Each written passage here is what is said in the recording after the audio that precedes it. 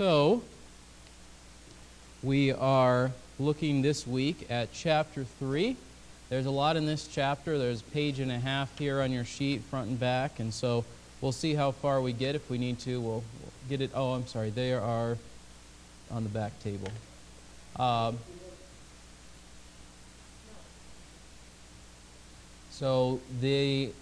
We'll see how far we get. If we need to, we can keep going in the chapter next Sunday morning. So, the primary point of this chapter is sin corrupts the dynamic functions of the heart. These aspects of the heart are all moral by nature. Dysfunction occurs when a heart's worship design is directed away from God and towards self. And so we're going to talk more about this as we progress through the lesson. Sometimes we think about sin as just something that we do, but sin is also something that corrupts all of who we are. It's not just like we do bad stuff, but we think right things and we want right things. We think sinful things and we want sinful things, and then we do sinful things, and so it's all kind of wrapped up together. Look at Genesis 3, if you would. Genesis 3.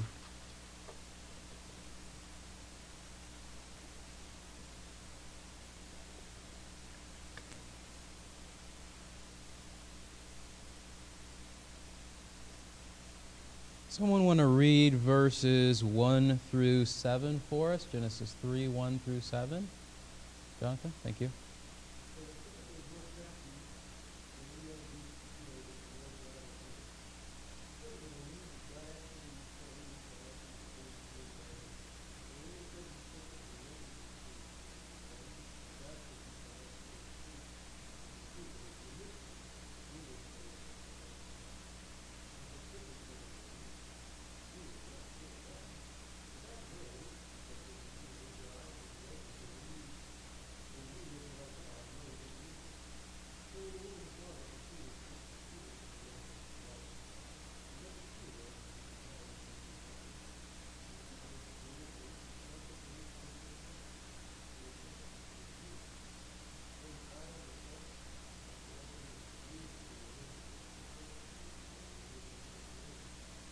Okay.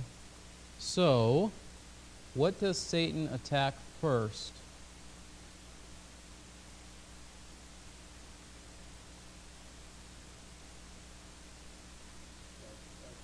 What God said? And what she thinks, what God said. Those two things closely connected. God's Word is both the Bible and Christ, and specific statements that God has made. And Satan said, this particular thing that God said, that's not really true, is it? That's the first thing he does to attack her and lead her into temptation. Look at verse 6. What happens otherwise? What's the next thing that kind of happens in her inner person, in her heart? It looked good. It's good for food. That's an assessment of it's not bad, it's good to eat, right? It's a delight to the eyes. It looks good. I want it. And it can do something for me. The tree was desirable to make one wise. And all those things are wrapped up together. It's not just, now I think it's okay to do it. It's, I think it looks good. Probably not going to do anything bad to me. And it will get something good for me. And so all those things are wrapped up together. And then we have the action at the end of verse 6. She took from its fruit and ate. She gave to her husband with her, and he ate. And so, again, we would have to say, which parts of what we've seen in this story in verse 1 and 2, and verse 6, which parts of those are sin? All of it. Yeah. When I say God has said blank, but I'm going to think this instead. When I say God says I shouldn't want this, even if it looks good, God said I shouldn't want this, and I want it, that's sin too. And then the outward evidence of it was the eating. But they were sinning before they got to the eating, right? And so that's an important point for us to recognize. Satan called into question Eve's knowledge of God's words. A new desire accompanied her vision of the fruit. These strong new desires led to a discrete or a specific choice. The effects of the sin were dynamic. Adam's report to God captures perfectly the corruption of their thinking, feelings, and choices. Look at Genesis 3, verse 10. Someone read that for us, please, either from your sheet or from your Bible.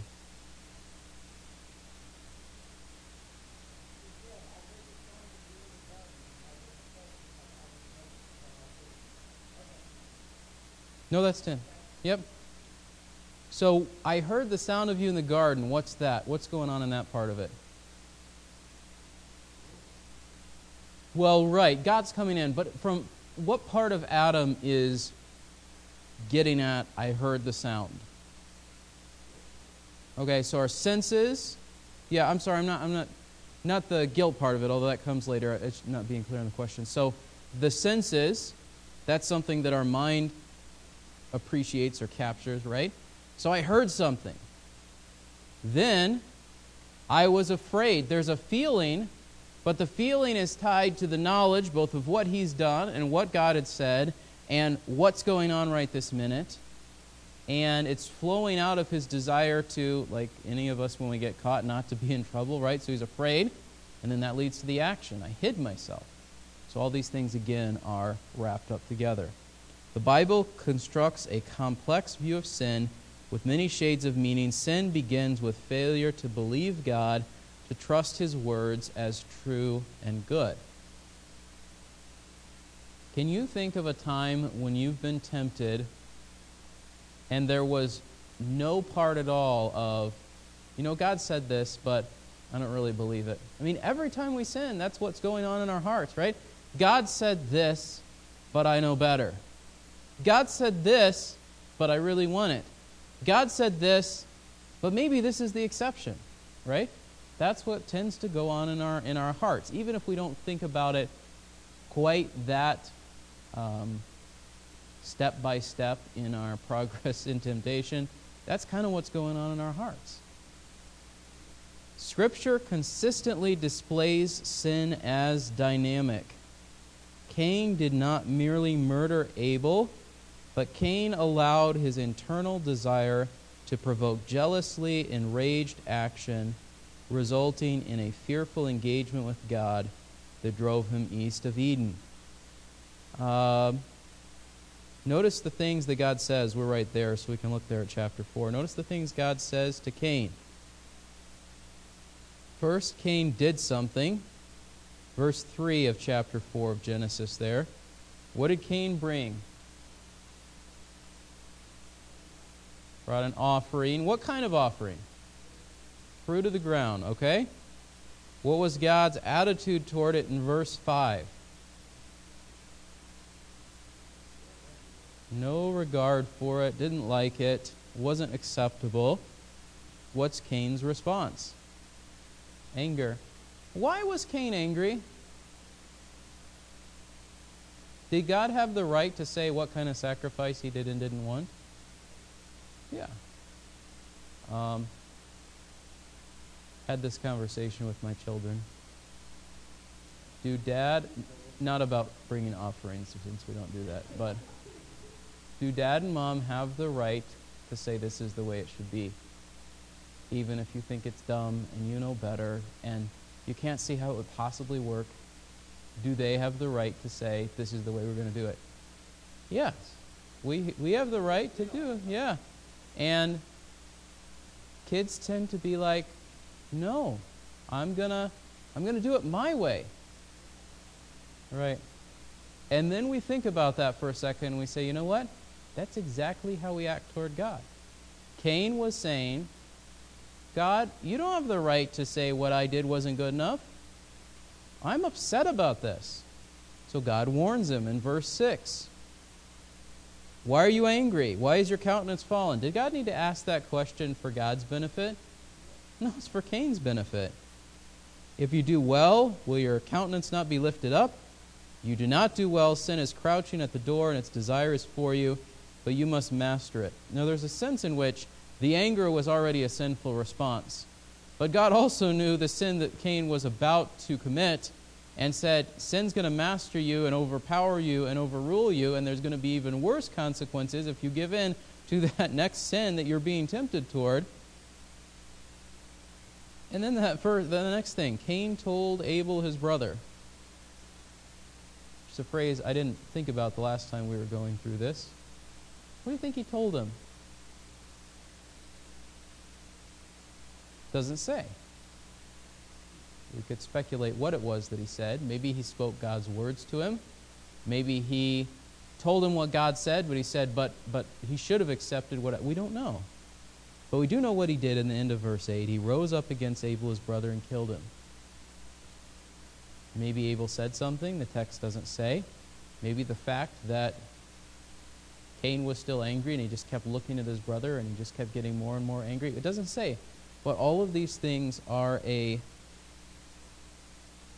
evidence of the corruption of sin working itself out in all the parts of Cain's heart, leading him to do this terrible action of murdering his brother, and leading him, verse 11, to the consequence of being cursed from the ground. His life was wrapped up in cultivating the ground, and God said, it will never grow another thing for you.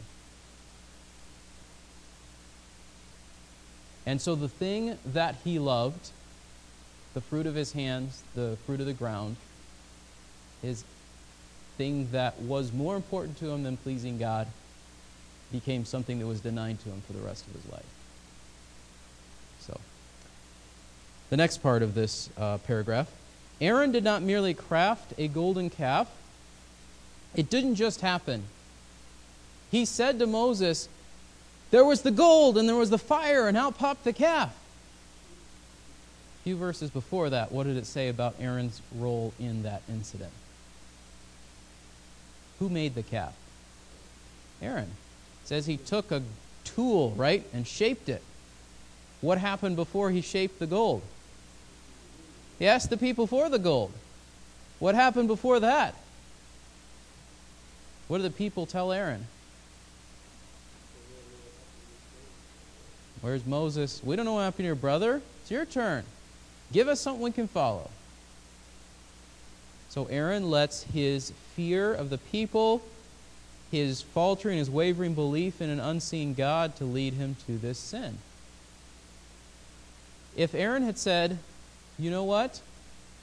I haven't seen him either, but God's been leading us so far, we can wait a few more days, that whole thing never would have happened.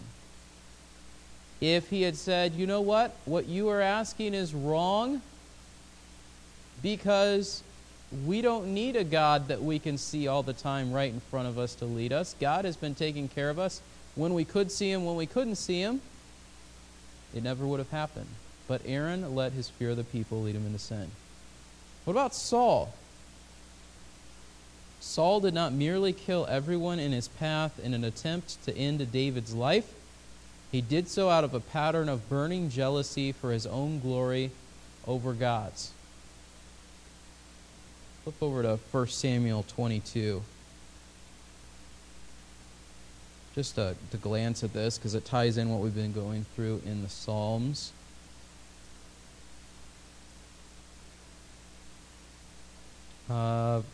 Someone read 1 Samuel 22:13, if you would. Paul, thank you.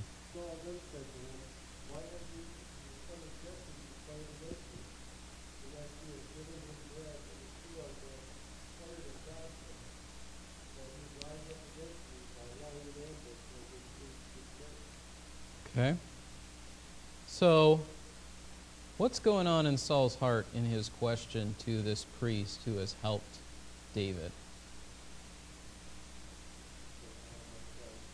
Yeah. What else? Why was David running away from Saul? Saul was trying to kill him. Who was the reason for this whole circumstance? Saul was. Who did Saul blame for the circumstance? David, God, everybody else. Samuel, yeah. I mean, it leads him to do things that apparently make no sense, but they do make sense when we think about what the Bible says with regard to his motives and his desires and all of those sorts of things. Sometimes we or other people or things we hear on the news, stuff will happen, and we say, how in the world could that possibly happen? That seems crazy. But if we back up for a second and we think about the steps that led to that incident, there's a series of sinful thoughts and desires and choices that lead to that point of the thing that makes no sense to us. And this is part of the corrupting influence of sin. He points out, people do not sin one-dimensionally, but three-dimensionally. Their sin was as dynamic as their internal design. It's a bunch of verses here from Romans and other examples from Paul's letters. But let's look at Romans 1 for a moment, because this one, I think, describes the progression well. And then we'll probably glance at a few of the other passages, too. Let's turn over to Romans chapter 1.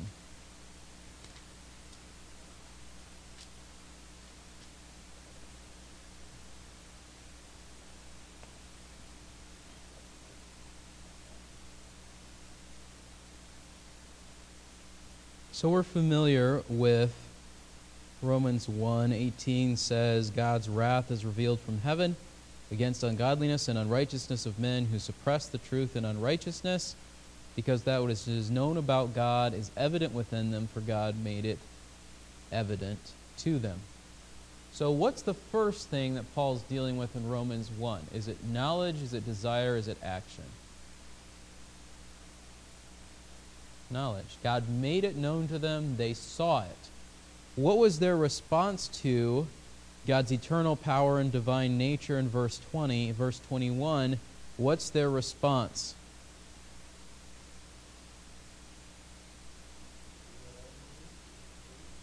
Yeah? Yeah? Their heart was darkened, right?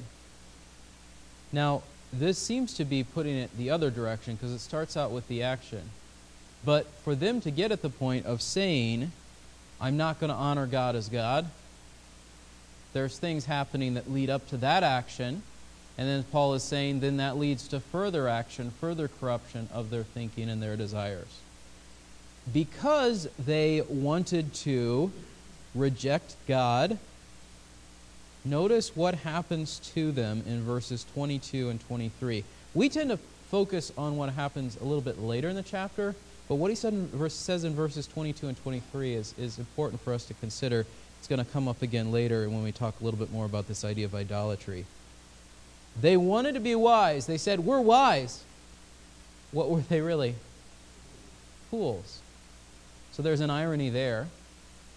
And when you reject God who made everything as the Creator in verse 23, what do you end up worshiping? The creation. They went from worshiping the God who made bugs and snakes and water and earth and the sun to worshiping all those things. Think about Egypt, right? God rebukes the people of Egypt by showing that their gods are powerless and that He's the one who's in charge, not those gods. Think about the 9th plague. Why is there darkness over the face of the land?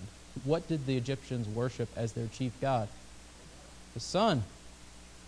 God said, your greatest god is as nothing. I can blind him whenever I choose because I made the sun, which you falsely worship as a god. And then the last plague, God has the power over life and death. They pleaded with their gods. They sacrificed to their gods. They worshiped their gods, expecting that their gods could give them life and health and fertility. And God wiped out the firstborn of every family in Egypt. So, if we reject God and cease to look upward, our only alternative is to look around us and to look down. Because, as we'll talk more in a moment, our hearts are designed to worship. When that worship is corrupted, it doesn't stop happening. It worships the wrong things. So, then that leads to the actions that we're familiar with at the end of chapter 24 and following, God gave them over in the lusts of their hearts to impurity. What's he talking about there? Thinking, desires, or choices?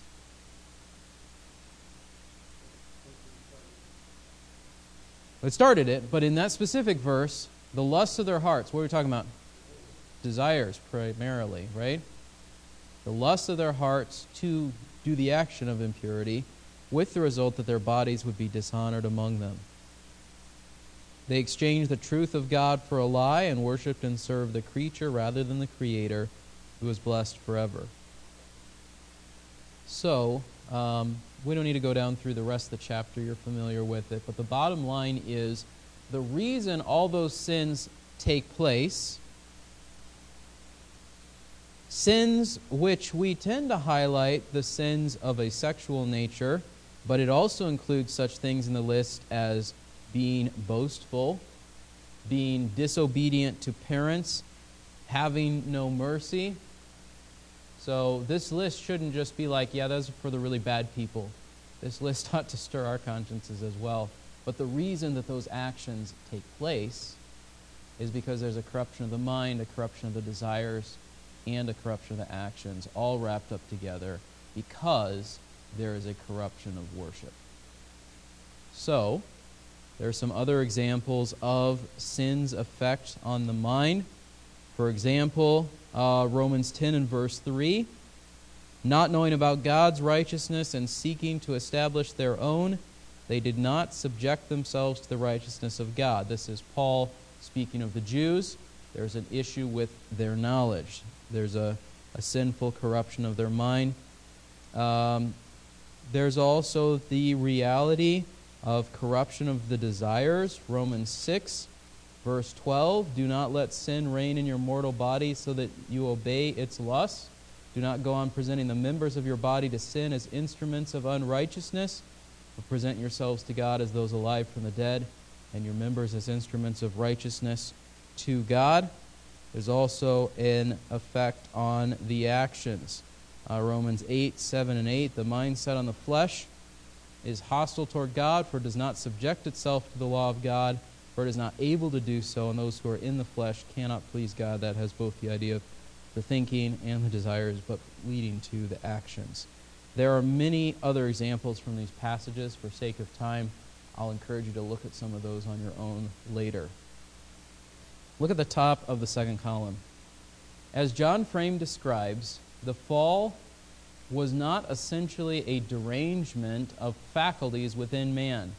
It was rebellion of the whole person, intellect as much as emotions, perception, and will, against God. My problem is not something within me, it is me. Now, Paul will talk about the sin nature.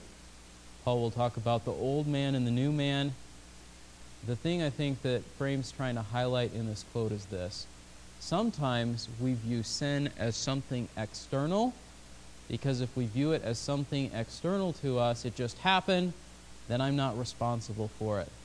But when we come to terms with the fact that even as a Christian, I know God, and I profess to love God, and God said He hates this thing, this thought, this want, but I'm going to embrace it and love it anyway, and it's not something outside of me that's making it happen, it's me choosing to do that, we start to say, we got to do something about that. So, last week we talked about this metaphor of the thawing mountain ice. Remember, we had the picture of the mountain, the sun warms it, the water flows down into the river. How many of you have ever read Rudyard Kipling or heard any of Rudyard Kipling's stuff? He wrote stories like How the Elephant Got Its Trunk. When I was a little kid, I thought that was a funny story. Not a true story, but one of these stories where you attempt to capture an explanation of how things are the way that they are.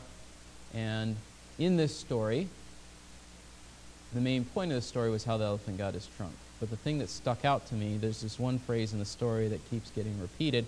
It describes the river where the elephant goes down and meets the crocodile.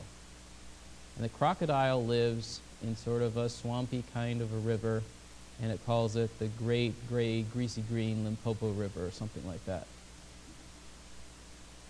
So that stuck out in my mind.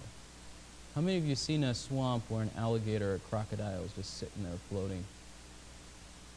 Clear like a swimming pool, right? No.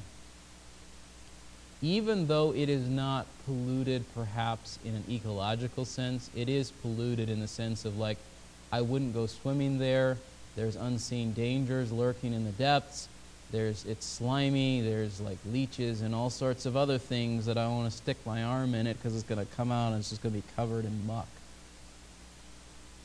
The image that we have here is that, but if it's frozen in these ice caps on the top of the mountain, that's the sin that's within us. And then the sun warms it, and then all that muck and disgusting stuff starts trickling down, oozing down the side of the mountain. That's the picture that we're trying to see here. The ice caps are not clean and white, but streaked with a foul green. When warming conditions arise, the suspended pollution becomes active. People's understanding of a situation, their feelings toward it, their choices in it will reveal what is unhealthy in their beliefs, desires, and commitments. What were the warming conditions that we talked about? Yeah, just stuff that happens in life. It provokes a response, and that response reveals something about what we think, what we want, what we've committed to do. Sometimes, he says, the word idolatry is used so often that it can become a catch-all label for anything going wrong in a person's heart. The problem is that he says, the problem is not that we have a concept of idolatry. The problem is that so often people think of idolatry as a specific conscious choice rather than a wholehearted inclination. What I mean by that is, he gives the illustration of someone who is enslaved to alcohol, who lives a life of drunkenness. It would be possible for someone to come alongside that first person and say, alcohol is your idol, stop loving that idol, stop getting drunk. But there are a lot of things going on in that. Look at this first point here. Number one, idolatry is dynamic self-worship. Why did the Israelites worship idols? Look at the thing he says here. The Israelites believed that commitment to this God through various prescribed rituals would give them their heart's desires, fertility, safety, and abundance. All these promises came without having to deal with a much harder to please God who exists outside the Israelites' imagination and gives clear evidence he cannot be contained, cowed, or manipulated into giving them what they wanted. In that sense, they were worshiping themselves over and against their Creator. Oftentimes, we look at idolatry and we're like, why in the world would someone bow down to a stick? Because that just seems stupid to us. Right. But were they worshiping the stick because it was a stick? They were worshiping it because it stood for something, and they were worshiping what it stood for because they thought that thing would give them what they wanted. So when they worshipped Asherah, trees, groves of trees cut to female fertility images in the land of Canaan, they weren't worshiping ultimately that tree. They were worshiping the thing that stood behind that image, this concept of a goddess. And they were worshiping that goddess because they thought that that goddess would give them children and happiness and all of those sorts of things.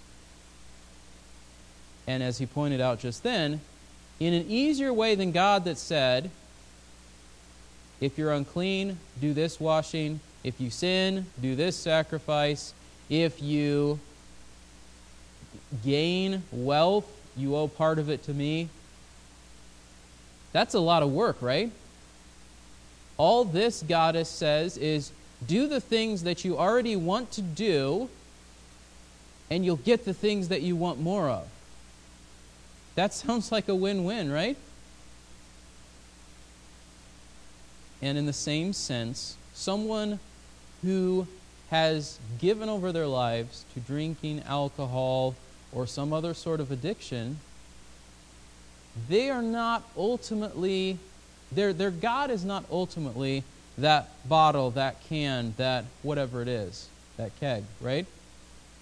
Their idol is what participation in this activity will gain for me. What are some of the things that giving yourself over to alcohol in various situations could provide for you? Numbness, so an escape, because life is hard maybe. What else?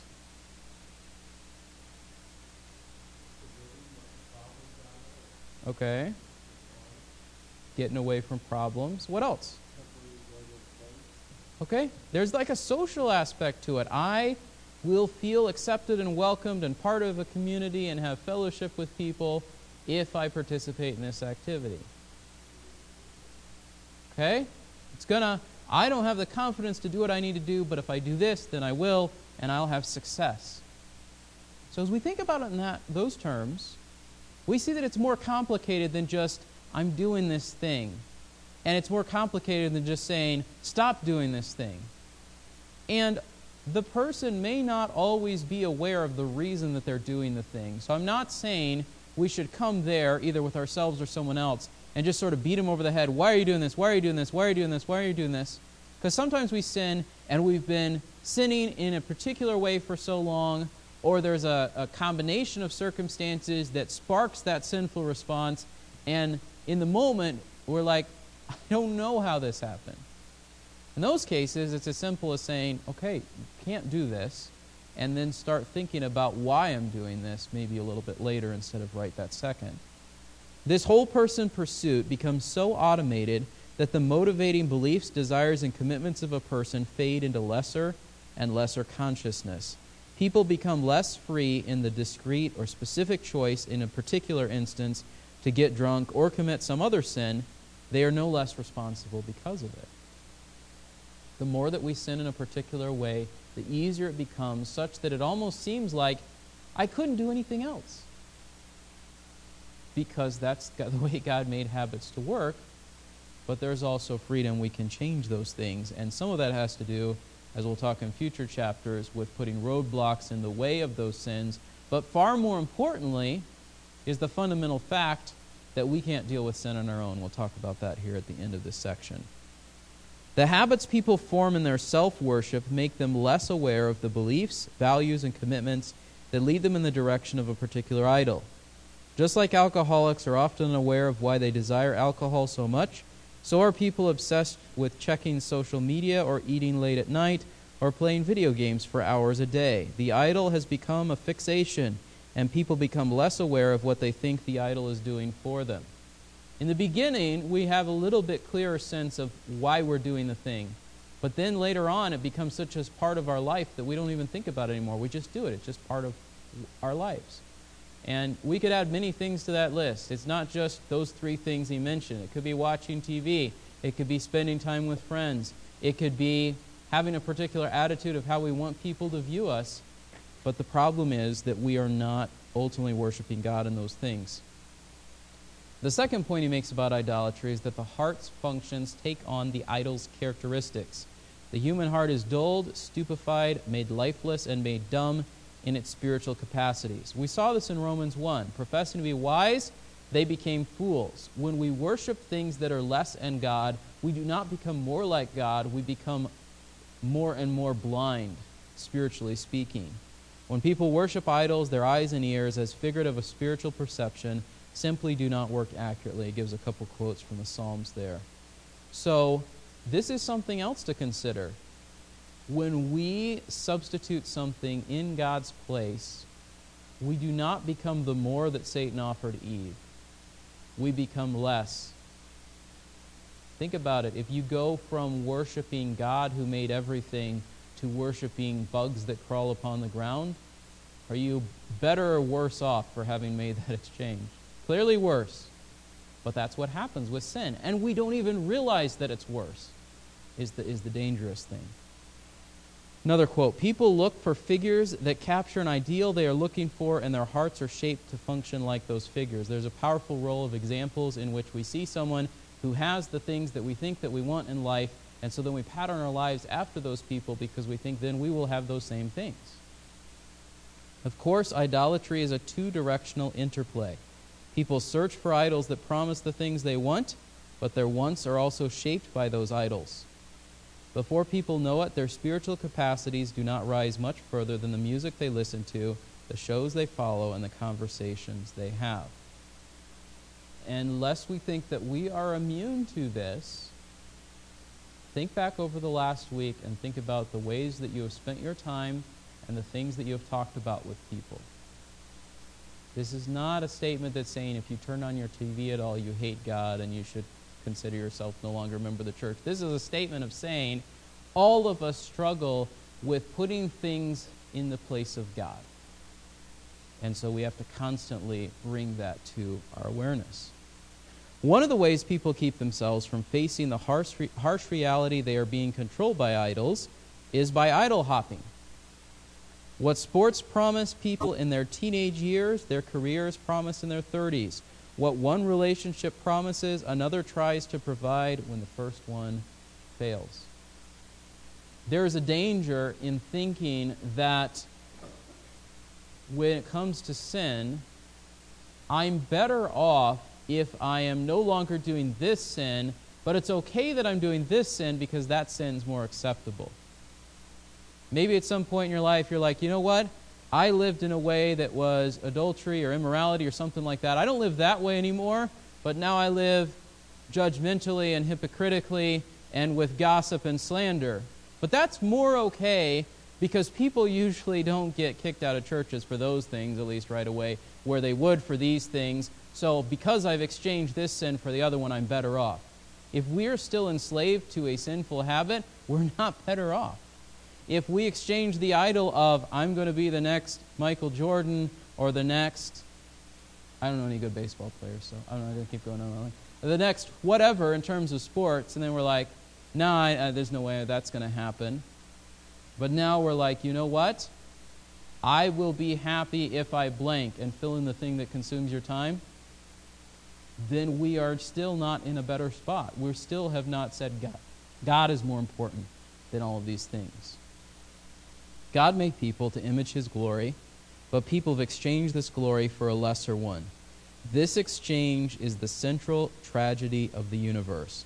Fortunately, God designed another exchange. There is a promise of restoration as Jesus, who perfectly embodied the dynamic human heart, exchanged His perfection for human sin. God thus interrupts the deadening cycle of idolatry. It is the gospel. And that's what the next chapter is about. The effects that the gospel has on helping to free us from the ongoing and complicated corruption of sin. But before we get to the hope of the gospel, we have to realize how bad off we are, how quickly our hearts are corrupted toward sin, toward idolatry, toward things away from God, and how that does not make us better, as Satan promised. It makes us worse, like the Egyptians who are crawling on the ground, worshiping, slithering, and hopping things. But that's not just a reality for long ago. My life is consumed by the shows that I watch. If my life is absorbed in the hobbies that I pursue, if my life is defined by the successes I have in my job, rather than my life being directed toward asking what honors God, what worships God, what reflects God's character to the people around me, then we have as much a problem of idolatry as the Egyptians did. The difference is, as believers, if we're on the other side of the next chapter, that we've accepted Christ, we have God's power to help us to continue to change from those things. Let's pray. Lord, think of the words of the song where it says, prone to wander, Lord, I feel it, prone to leave the God I love. Here is my heart, Lord, take and seal it for thy courts above. We are prone to wander. We are liable to run back to the things that we should see the emptiness of. Proverbs describes sin as a hog wallowing in its own waste, as a dog going back and licking up its own vomit. We tend to see sin as eating the last piece of cake that's maybe been on the counter for a little bit too long. Lord, help us to see sin as you see it, to see it as corruption, to see it as pollution, to see it as permeating the entirety of our being, and the only thing that will help us with that is if in your grace you root it out from us. Help us to trust you, follow you, continue to participate in that process as your people. In Christ's name, amen.